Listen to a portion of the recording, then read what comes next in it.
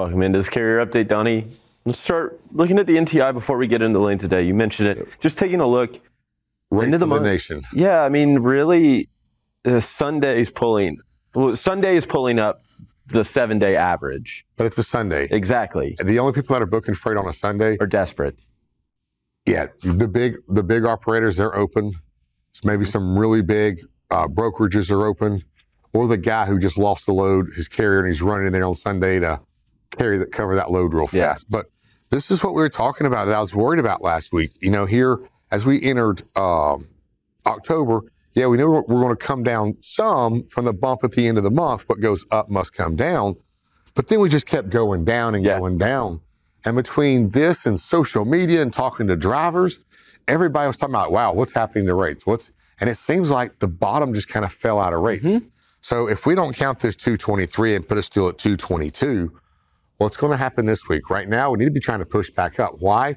We need to get some upward momentum going. Yeah, because it's November. Yeah, because why do you need to get upward momentum?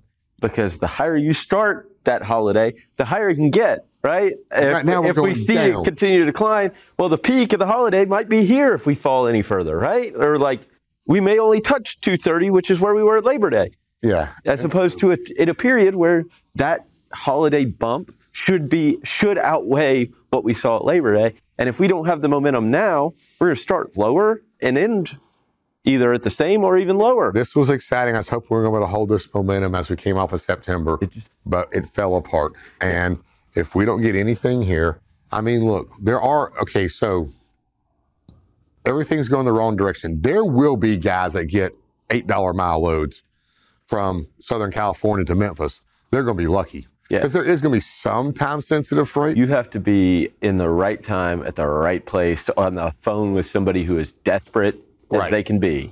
And exactly. But it may go by more of the little bit of time sensitivity and the actual value of the load. Yeah. It could be $1 million load that needs to be in Memphis in 2 days. Go. And they get that first big team that has a lot of insurance and they run with it. Yeah. It's going to be a niche, a rarity. But they're still out there. Mm-hmm. So don't say, not every lane is 222 a mile right now. No.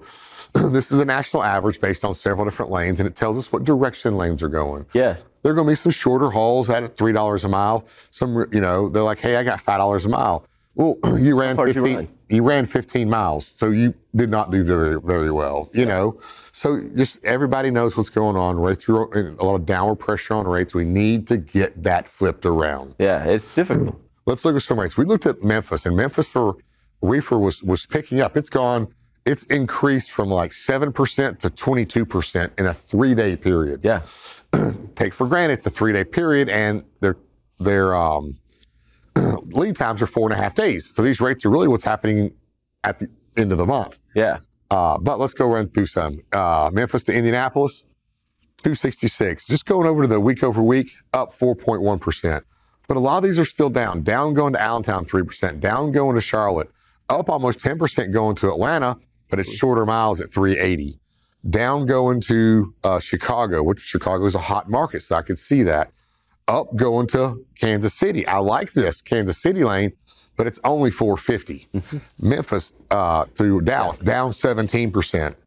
Down 1% going to Seattle, and down 3.6% going to Los Angeles. Yeah, I mean, you look at that, it's like, well, you're starting to see a reaction to the rising rejection rates, right? You see it in Atlanta, Kansas City, and Indianapolis, but still, just because rejection rates are rising, you don't see the impacts right away, right? True. It's not an instant change. Like I say, with a 4.5 day tender lead time, that means this market could have troubles and issues in 4.5 days from like Thursday. So tomorrow and Wednesday could be the days where we see spot rates jumping. Because that may be where you're getting those loads that were being rejected on Thursday with the 4.5 day lead time, if they're not getting covered throughout this period, right? They fall through the routing guide, they hit the spot market. And that was the conversation we had last week. Yeah. Go to the next one here right quick. This was kind of my favorite lane, to Charlotte. But remember, Charlotte was very underbooked because you could run out to Charlotte about 391, 392. Go to the next one. You could come back at 238, but you see this big rate drop. Yep. That's where they're overbooked. So you got to find that freight coming out there before you run, and then you can still get a pretty good average. Absolutely. Well, Donny, thank you so much for this update. We'll be sure to check in with you again tomorrow. Right now, we'll hand it back over to Bill and Thomas.